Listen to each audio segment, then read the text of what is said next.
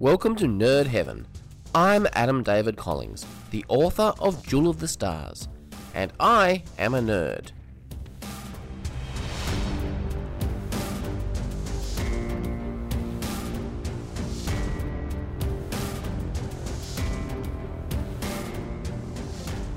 This is episode 21 of the podcast. Well, Star Trek Picard may be finished now, but Nerd Heaven is still here. Today, I'm going to be talking about my own personal history with Star Trek over the years. But how are you going with all this COVID-19 stuff going on? Tasmania is pretty close to full lockdown at the moment. The kids have been doing online school from home, which has been quite an experience. But we've got a couple of reasons to celebrate today. First off, it's my birthday. I'm 42 today, which of course is a significant geek milestone, because as Hitchhiker's Guide to the Galaxy teaches us, 42 is the answer to life, the universe, and everything. The second reason is that tomorrow is First Contact Day, which commemorates the first contact between humans and Vulcans in the year 2063, following Zefram Cochrane's first successful warp speed test. Although this celebration has been tarnished somewhat, because it was on First Contact Day in the year 2285 that Rogue Synthetics attacked Mars under the programming of Commodore O. Anyway, that's enough in-universe stuff. Let's talk Star Trek.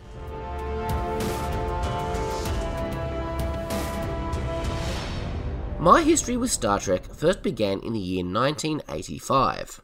It was Christmas morning. We were all sitting around the tree, opening our presents.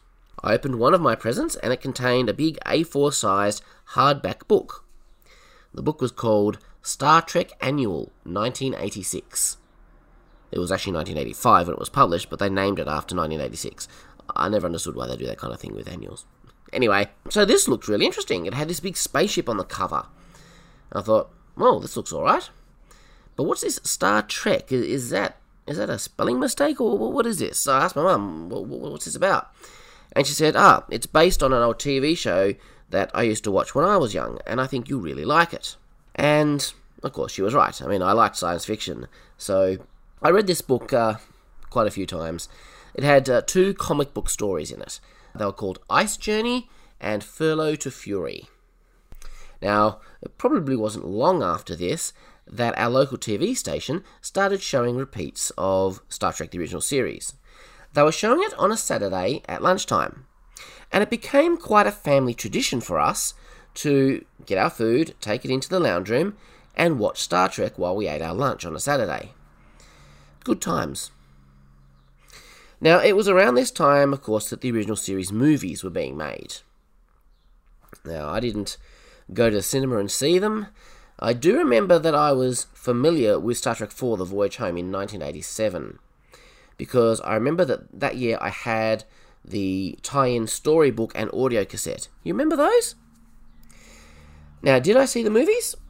Well, I don't remember them being advertised as showing at the cinema. We didn't go to the cinema a great deal when I was a kid.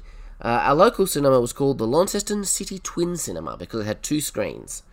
It's possible that these movies were never even shown in my town. I don't know. But I'm pretty sure I saw both Star Trek 3 and Star Trek 4 on TV at some point during this era. And then, of course, Star Trek The Next Generation appeared.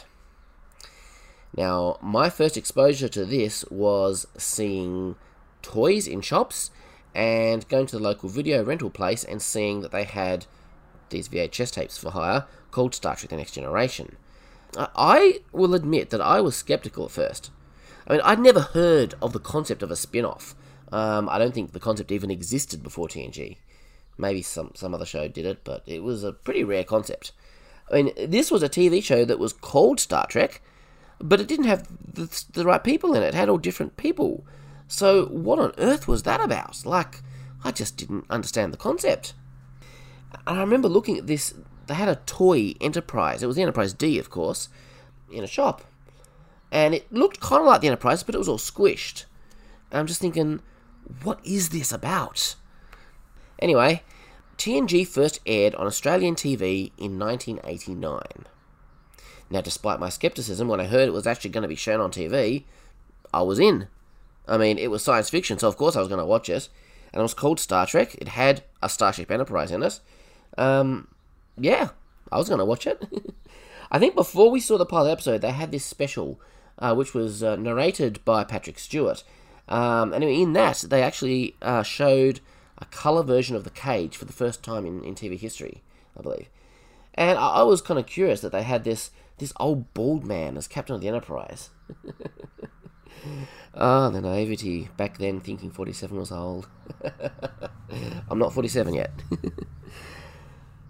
But yeah, I sat down and I watched Encounter at Farpoint with my family on TV. And yeah, I was hooked. It was Star Trek. And I just accepted the new crew. I accepted the new Enterprise. It was great. So yeah, I was in.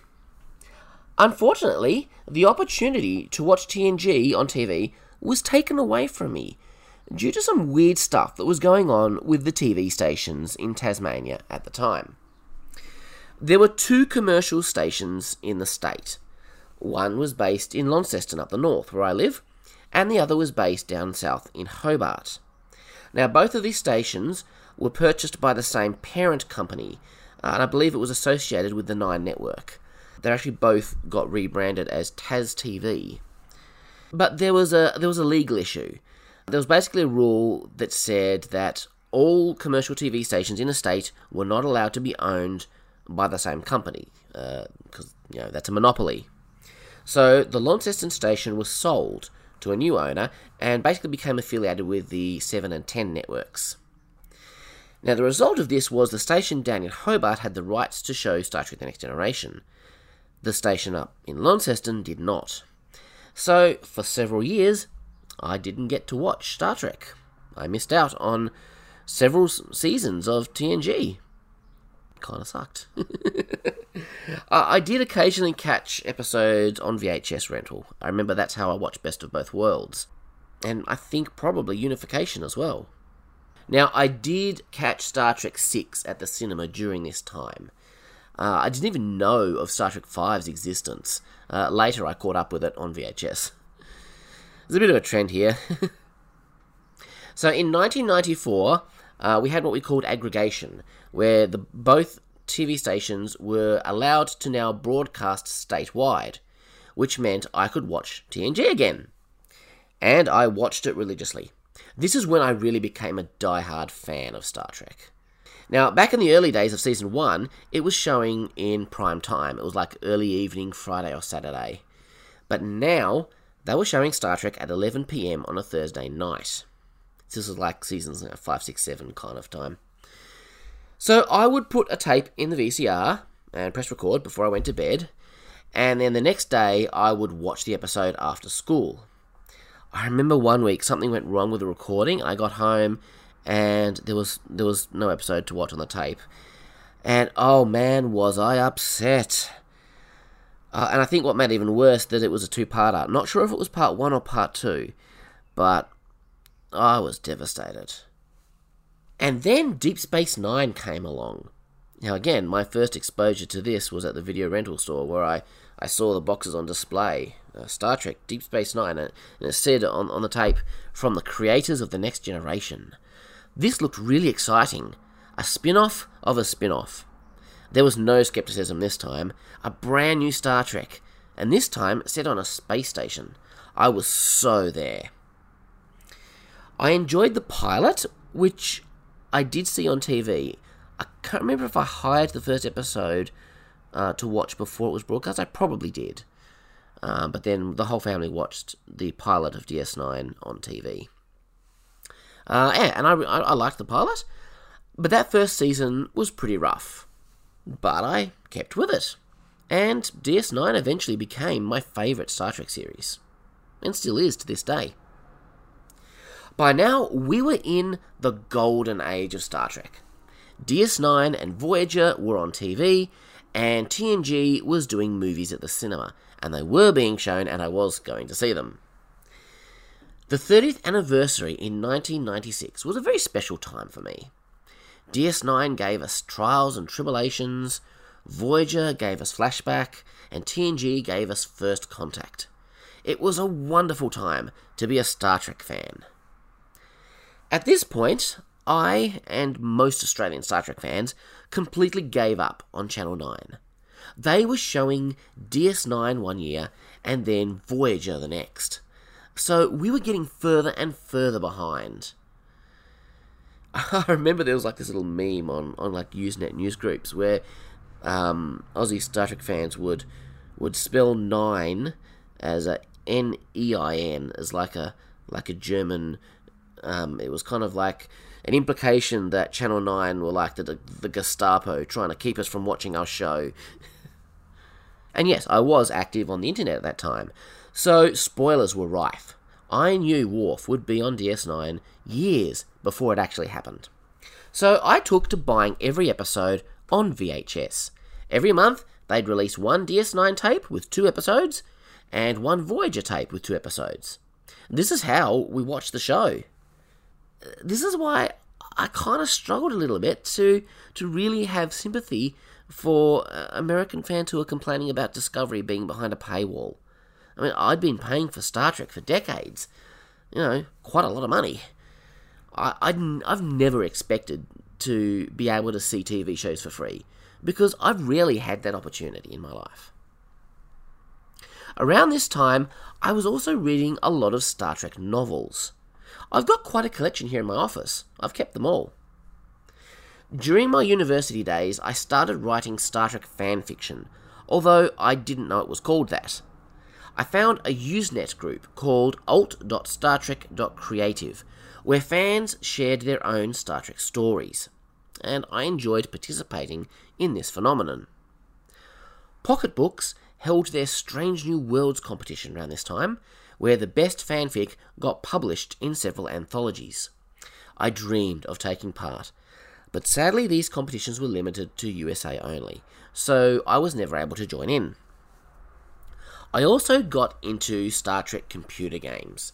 I enjoyed the classic 25th Anniversary and Judgment Rights games from Interplay, which featured the voice talents of the original series cast. And then the next generation of Final Unity came along. I loved that game so much. This was further intensified by the fact that it wouldn't run on my computer, so I could only ever play it from time to time when my little brother would let me play it on his computer. We'd kind of, I had a computer and then he kind of got a new one, so his was better, and then a bit later I'd get a new one and mine was better, so it did get easier once my computer was actually able to play the game. I also liked the Deep Space Nine game Harbinger, at least the first half. The second half was pretty tiresome. I'm an adventure game guy, and most of the early Trek games fit into this genre, which was perfect for me. So, Deep Space Nine and Voyager ended, and then Enterprise came along. Now, I would have preferred to continue the story in the 24th century, but I quite enjoyed the more contemporary setting of the show. It was fun to see the captain of the Enterprise in a baseball cap, and while I may be in the minority, I really liked the theme song. It fit the new show, and, well, I liked the song. Now, we were actually back to watching on TV at this point, because I think it was probably still Channel 9, but they were showing it. We're only about 6 months behind America, I think. I remember when the pilot episode was coming out, I borrowed a projector, and we actually projected the show up on the wall at home. Watched it on like a big screen. That was cool fun. Even invited friends over to watch it with us. It was unfortunate that Channel 9 decided to break the pilot Broken Bow into 2 separate episodes and show them, a week apart. But anyway. And I thought the pilot was pretty good. But after that, the show struggled through its first 2 seasons. I don't need to tell you that. But wow, I really loved seasons 3 and 4. And I was devastated when the show was cancelled. So, during that long, dreary drought, I managed to survive on fan-made Star Trek, like we all did. There were some very creative, dedicated, and talented people out there keeping the dream alive. And I'm still grateful that this happened. And then finally, J.J. Abrams brought a very different kind of Star Trek back to the big screens. I was filled with anticipation for the 2009 movie. I just wanted Star Trek back. And that pretty much brings us up to present day. Now, we may be on the doorge of a new golden age. Discovery, Picard, Lower Decks, the Nickelodeon show, Section 31. But that's a whole other discussion. So that is my history with Star Trek. I hope that was a moderately entertaining story. I'd be interested to hear your Star Trek history stories. So leave me a comment and let me know how you first encountered Trek.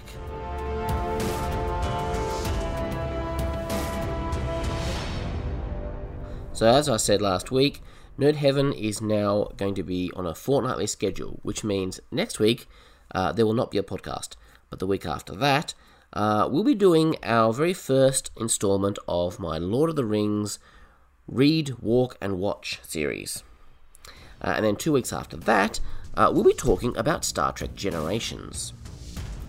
So I'm looking forward to sharing both of those episodes with you. So have a great 2 weeks. Take care of yourself, wash your hands, all that kind of stuff. And live long and prosper. Make it so.